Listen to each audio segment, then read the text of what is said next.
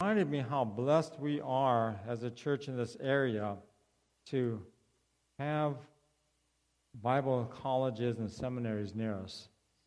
Even as a product of APU, we have people who are products of Talbot Biola, Fuller, and so we as a church are blessed to have these people near us, these schools near us, and because of that, we have staff opportunities and people who can take leadership positions.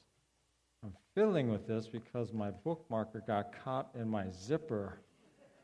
You know, at least it's this zipper. Yeah.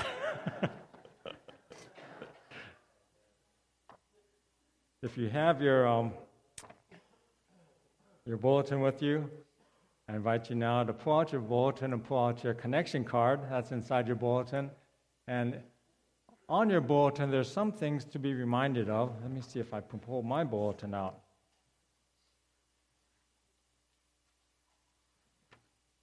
On your bulletin, we have naturally our food and fellowship today. We have our parents and preschoolers group meeting today at noon. That's the POPS group. But looking forward, just keep in mind, this is always a fun thing. We have the ladies' tea coming up Saturday, March 25th. So ladies, this is a great time to sign up and just have some good fellowship and enjoy some. I've never been to it. It's closed? Chalk what I said. Just forget it.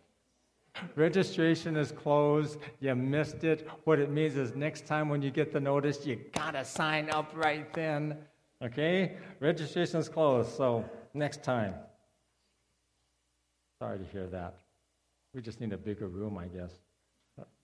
There's an Orange Family Time, Rose Outreach, just various things that you can look at the bottom of your back of your program. But also just keep in mind, on your connection card, there's a back side that allows you that if you have any questions or want to reach out to us and communicate some things, please do so. Also, when you're done with this, just leave it on your pew. You know, Pastor Corey is not here today. Some of you may know that Pastor Corey and Eric Hoxie they probably are done. They ran the LA Marathon this morning. You know.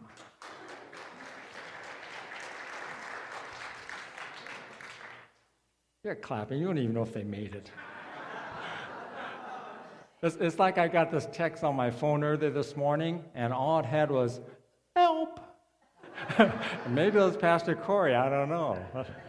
But, you know, he's been training hard for it. I know that he has. And this was his vacation week. He knew it was coming up. And he and Chelsea stayed at a hotel in Santa Monica last night. And Santa Monica is the ending point for the run.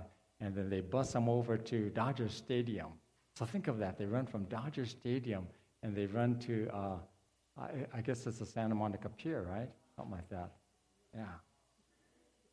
You know, my wife runs half marathons, and people ask me, well, don't you run with her? And so far, my pattern has been, if I take her to a half marathon, I drop her off and I go have breakfast. That's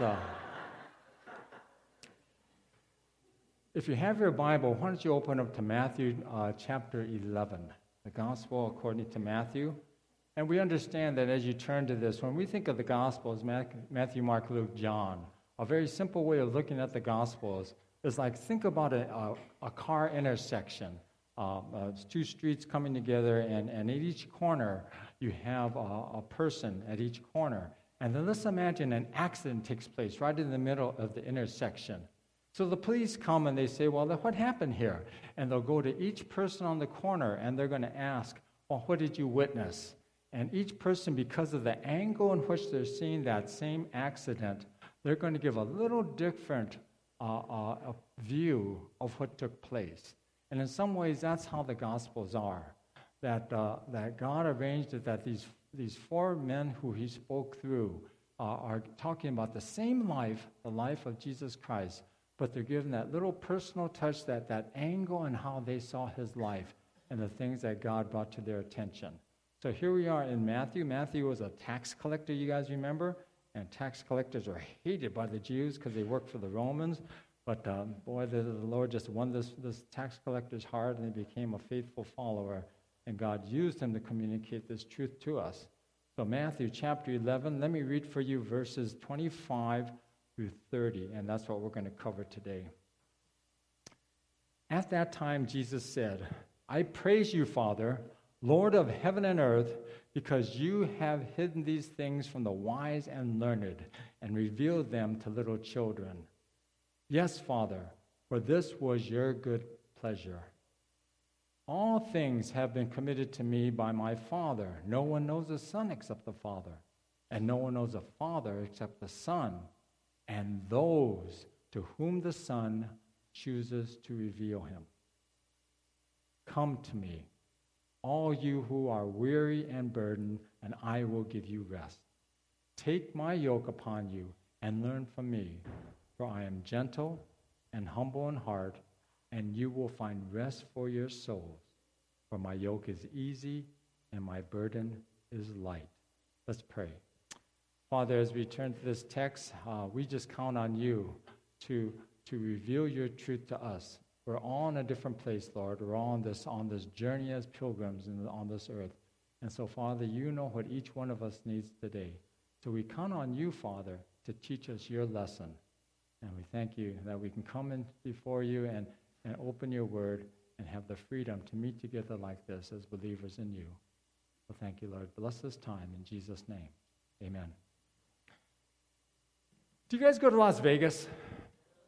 You know, some Christians feel Las Vegas is not a place for Christians. Matter of fact, I went to a Bible school in preparation for going to overseas, and this was in Sacramento, and they were very strong. And they said, you know, for Christians should never willingly go into an environment like Las Vegas. And you know, for some people, that is good advice. But generally speaking, my feeling is that if you're going to go contrary to God's ways, you can do it almost anywhere. But my question today is, when you think of Las Vegas, what things come to mind? See, I don't gamble. I don't do anything like that. But when I think of Las Vegas, one of the first things I think of are discount outlets.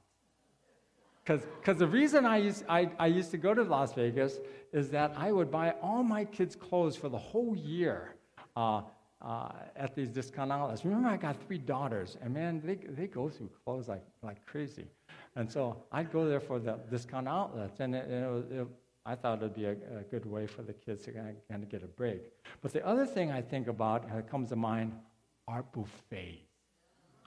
You know, now buffets are really cool. You know, I mean, let's think about it. If you go to a really good buffet and you're really hungry, oh my goodness, isn't that fun? But you know what's wonderful about a buffet is that even if you go to a buffet and you're not that hungry, you can still find something that you enjoy. You'll still find something that says, yeah, I'm glad I came. See, that's how I think the church has to be. The church has to be a place for everyone, whether you're hungry or not. And that's what we're going to talk about today. This morning, we're going to continue our study of becoming the welcoming church, or being that welcoming church, a church that when our doors are open, that whoever enters those doors, we have something of God for them. And so we're going to continue that and looking in Matthew 11 here. And we want to keep in mind that when you think of a welcoming church, that maybe you have a relative or a friend or someone who doesn't go to church. As a matter of fact, they may think, church, that's not for me. But know that we are trying our best, our hardest, to be a church that would be a church that was welcoming and attractive to anyone who enters our doors. So that's where we're going to start today. So let's get into this. And if you close your Bibles, open again to Matthew 11. And we're going to get back in to Matthew 11. You know, before we get into this, because when we think of making worship uncomplicated, if you're looking at your handout, you know, I just read recently a study that said that over all the United States, that if there's a favorite day of the week, that day for a vast majority of people in this country is Sunday. And the reason why Sunday is such a favorite day of the week for people is because Sunday means to many people freedom. the freedom to choose. That they have no school, there's no work for many people, and in general, there's just less commitment on a person's life on Sunday. So Sunday is that box they checked, and they said, this is my day of the week. This is the day I really look forward to. And this is where we kind of have to start when we talk about being a welcoming church. We got to understand that if someone sees Sunday as their favorite day, and they are willing to give up that morning of their favorite day to be in this church, then the church better have something worth giving up for. If you're here and you can think of maybe a dozen things or more of things you could be doing rather than sitting in these pews this morning, I hope that the Lord has something for you. And we as a church have to be sensitive in creating a worship service that makes it worth your while to be here. That's just a simple way of looking at church. And so let's get into making worship uncomplicated. Let's go back to our text. And let's reread verses 25 and 26 and try to pull out some of God's truth here. In verse 25, at that time Jesus said, I praise you, Father, Lord of heaven and earth, because you have hidden these things from the wise and learned and revealed them to little children. Yes, Father, for this was your good pleasure. Now, it's hard to understand. Why did Jesus say this? We have to back up. And if we back up a couple of verses, we understand that the reason Jesus said this was prior to this, he was actually, we could say, bringing up the names of three very prominent churches in Galilee. And these churches, Jesus was bringing up, not in anger and not in hatred, but he's bringing up these churches because there he did these wonderful miracles, some incredible miracles in these three major cities, but yet no one in those cities came to believe in him. And so he was bringing it up and saying, look, we did all this. The Lord, I did all this, and the Lord, the God, my Father, we went to this place, and the people chose not to believe anything I said. Nothing. But he ends here, when we read these verses, he doesn't say this in anger, but he understands that God's ways are. And what are God's ways? God's ways are different than man's ways. God is presenting his salvation. Think how he presents salvation to you. That salvation, that relationship with the Creator, salvation, that opening up of heaven to us, is simply presented to us by means of faith. That we can have this thing called salvation, we can have this thing that has to do with a personal relationship with God and an eternity in a place that we consider paradise, simply by believing. That the forgiveness of sins and everlasting life is a gift. It's a gift. And to receive it, it just takes believing. And when we think about this is the work of a wise and loving, infinite, eternal, sovereign God. And what is he doing? He's dumbing it all down for us. He's dumbing it all down for us to one word: faith. We read in his word, without faith, it is impossible to please God. He simplifies all this incredible stuff we read about and are taught about down to one word, and that is faith. And it sounds too simple for some, but not for a child. And that's what Jesus gets into. Think about a child. Think about your children, or you as a child, or your grandchildren. Let's say that we go to a child. Let's just pick some ages. Let's say between 7 and 9, and we say, hey, would you like to go to Disneyland? Boom! They're going to say, yeah, let's go. They're going to jump in the car. When are we going to go? When are we going to go? Are they thinking about how much it's going to cost? Huh? Are they thinking about how much parking is? Are they going to drink from the water fountain if they're thirsty? No. Are they thinking about the energy and the time to go to Disneyland? They don't think about any of the cost. But see, that's kind of how the Lord is saying, hey, you want what I have for you? It's a gift. You may not fully understand it, but it's a gift. And you have to receive it like a child.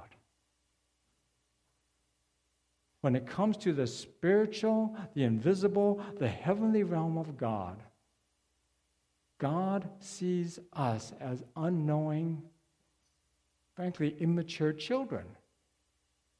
And rightfully so, because when we think of the most mature Christian, think of the most mature experience, just really counting the cost of being a Christian that you know, even they have only kind of scratched the surface of what God is, who God is, and all that He is. Just barely scratching the surface of understanding the Creator of the universe who died for us. You have to come to Him like a child. We have to be like a child in receiving that faith because we don't understand it. So when we think of this worship service, one of the aspects of this worship service, we want to keep it childish. We want to keep it uncomplicated. What does that mean? That means if you want to hear about gossip and stuff, you better turn on The View.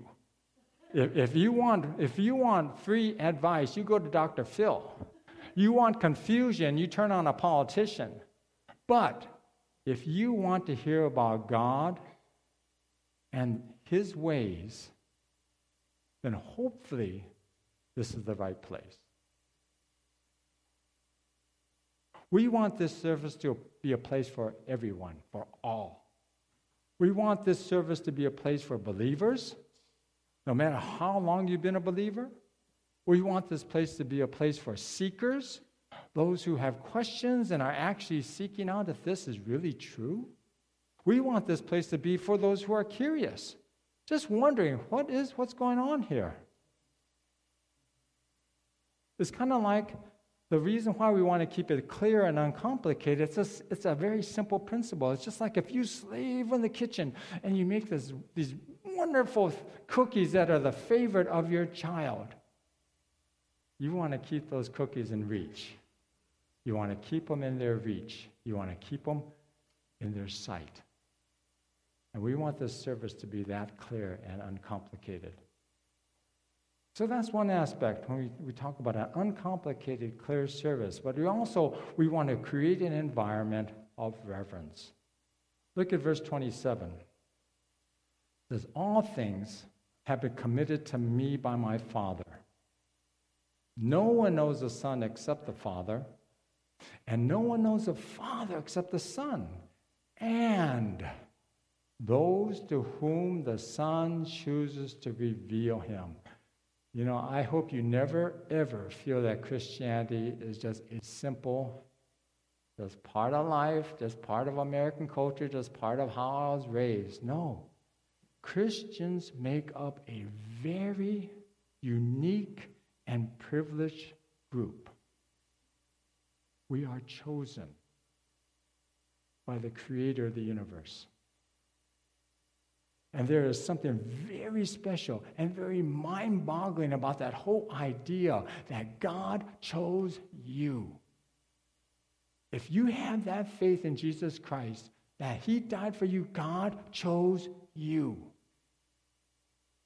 And one of the real special things, really, when I think about God choosing us, but also when we think about coming together on Sunday morning here in this church, one of the special things about being a pastor of a church is I have a certain amount of influence on how we mold and shape the atmosphere here, the environment here, on how the culture of the church is developed. And it's really a very privileged position I have, and it's really a blessing to be a part of it. When I think of this sanctuary, when I think of this room, and coming to church every Sunday morning, There are two texts in the Bible that speak to me I'm going to share with you. And ever since I've been a pastor in a church, I've always thought about these two texts that have helped me just keep me on the right line in helping to create the right atmosphere and culture. The first one is in the Old Testament, and it's a text where Moses goes up to Mount Sinai, and he sees the burning bush there, and he says, oh, wow, look at this bush on fire, but it's not being consumed.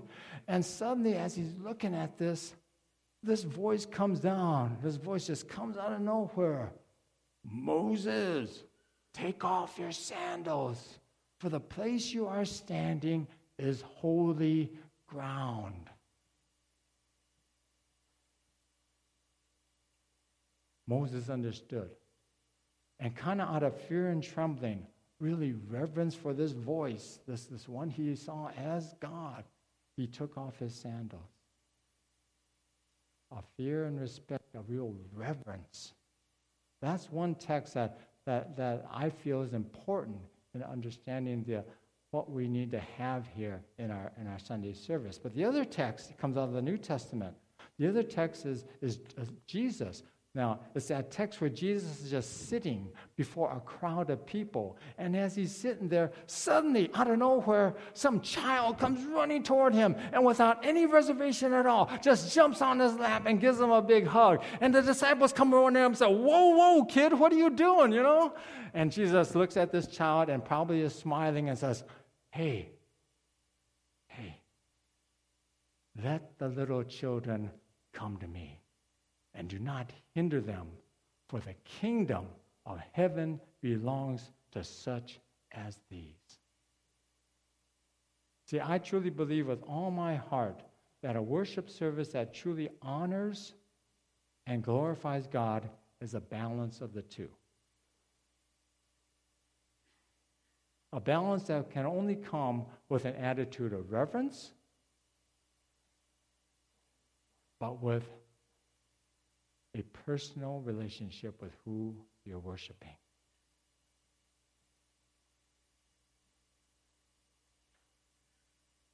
And that's only developed by that time and that walking side by side.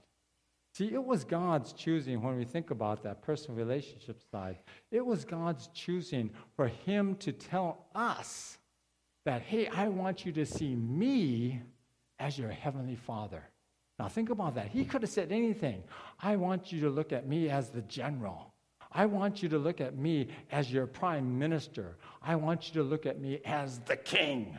But no, he says, I want you to look at me as your heavenly Father, which immediately creates in our minds that desire of God for him to have that relationship with us that is personal and that is ongoing. No matter how your relationship with your earthly father has been or was or is today, know that God's desire for anyone who comes to him in the name of Jesus is that they have a loving, personal, everyday relationship with him as a heavenly Father.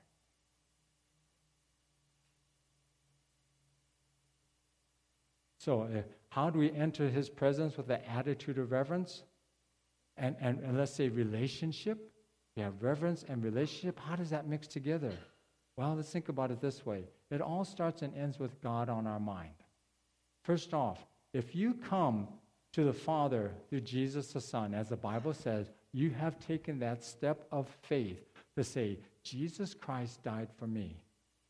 And because of him, I have forgiveness of sins, and I can come before the Father, and you put your faith and trust in him that way. Then you should come here in a spirit of worship. A spirit of worship that says, expresses your love, that expresses your gratitude, and really even has a touch of awe. A touch of awe that, wow, I am a child of God. And I hope that if you come with that attitude of worship, that you're gonna want the Holy Spirit in you to kind of free you up. Kind of free you up to worship God in a manner that is just a blessing to you, but glorifying to the Lord. Now, if you come here hoping to learn what all this Sunday morning stuff is about, then you got to come with a spirit of expectation. You want to come with a spirit of being a little bit open mind and heart to what God may reveal to you about himself. It may be through your songs, it may be through the message, it may be through the person you sit next to, but he's going to be open to his touch, his voice to you if you really are coming here to find out what this is all about. And for sure believing that God never turns away from those who seek him. Never. But let's say you're here for a free lunch. You come here because you hear, hey, this church gives free lunch after service, okay? Bon appetit. Enjoy. But keep in mind what Jesus said. I stand at the door and knock. If anyone hears my voice and opens the door, I will come in and eat with that person and they with me.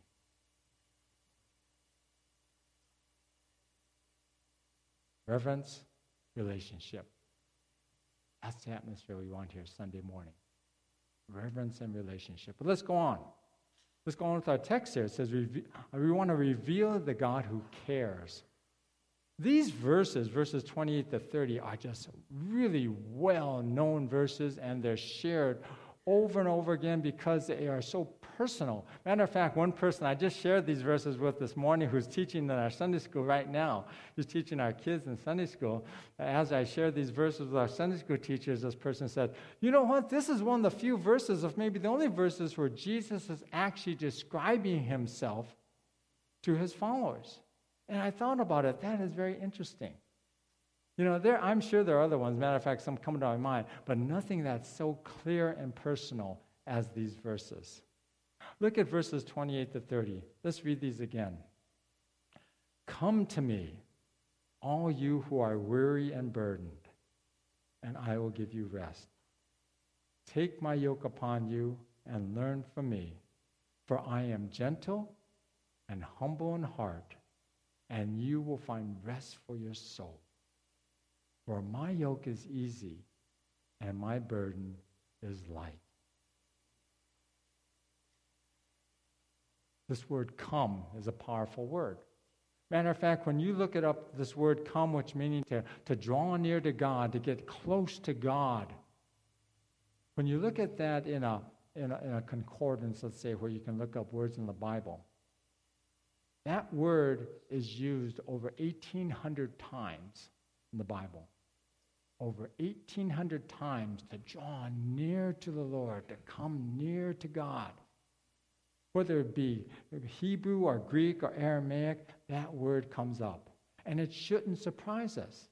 It shouldn't surprise us because for every aspect of our faith ultimately points to God's desire for us to come to him, to draw near to him, to be with him. Why? Because God's love, right? Bible is so clear. God, it's not that God loves, it's God is love. That's crazy when we think about it. Not that he just loves, he is love. It is his nature. He loves. He is love. And what does he do with this love?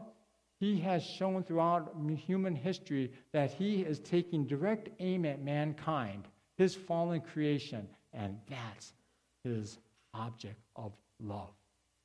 Us. The only living thing on earth that's created in his image is what? Man, women, us, people. We're the only living thing on this earth. And when we read our text here, when you really think about who is he talking to here in this text in Matthew 11, starting with 28, he's talking to the Jews. And he's telling the Jews here, he's telling the Israelites, hey, come to me. He's telling them, come to me. I am not religious.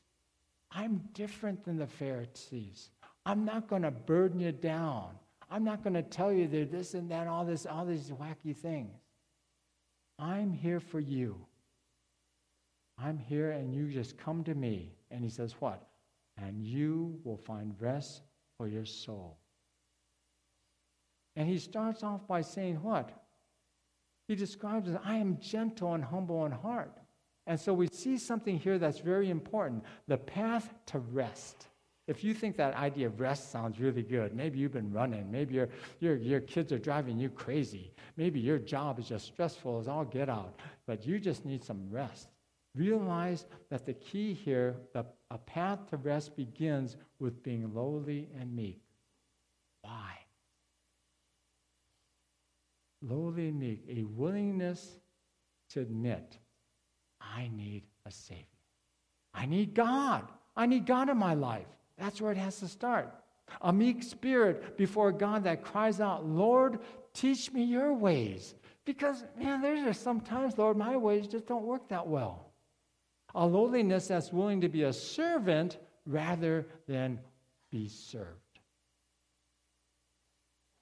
Jesus invites us to take his yoke, and his yoke is easy and his burden is light. Now, what is a yoke? You guys think about it. You guys know what a yoke is, don't you? It's like having your two oxen together, and you got this wooden bar that connects these two oxen together, and so they got to walk side by side, and they're pulling this burden, carrying this burden together.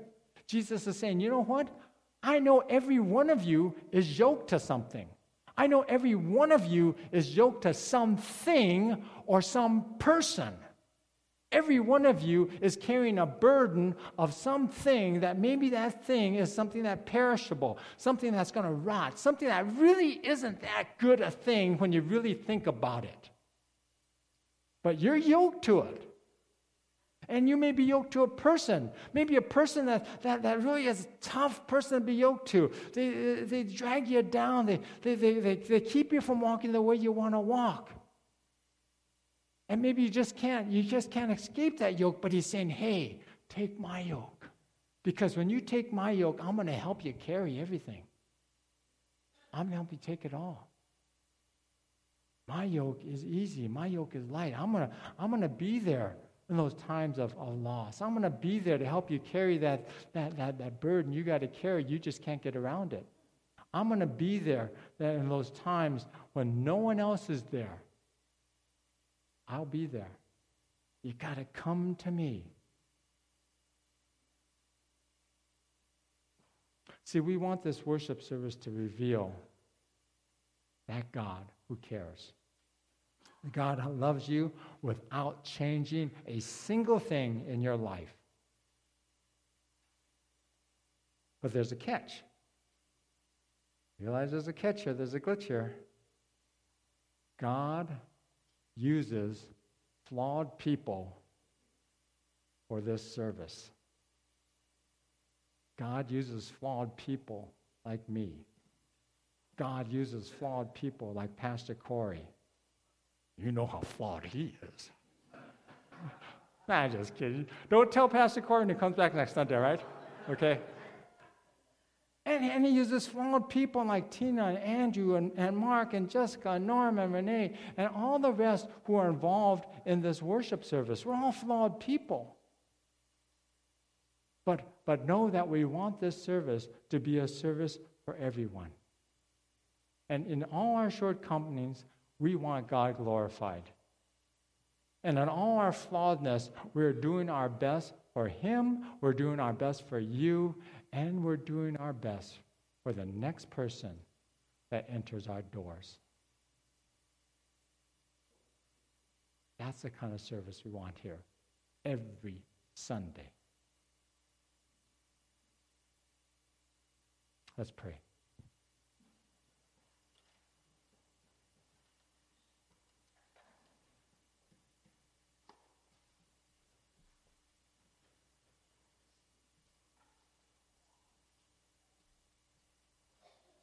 Thank you, Lord, as we just come before you and we think about that. We thank you we're able to meet here on Sunday. We thank you for the privilege to be able to be your servant here on Sunday and to worship you on Sunday. And Lord, we just pray that you'll continue to bless. Thank you. In Jesus' name, amen.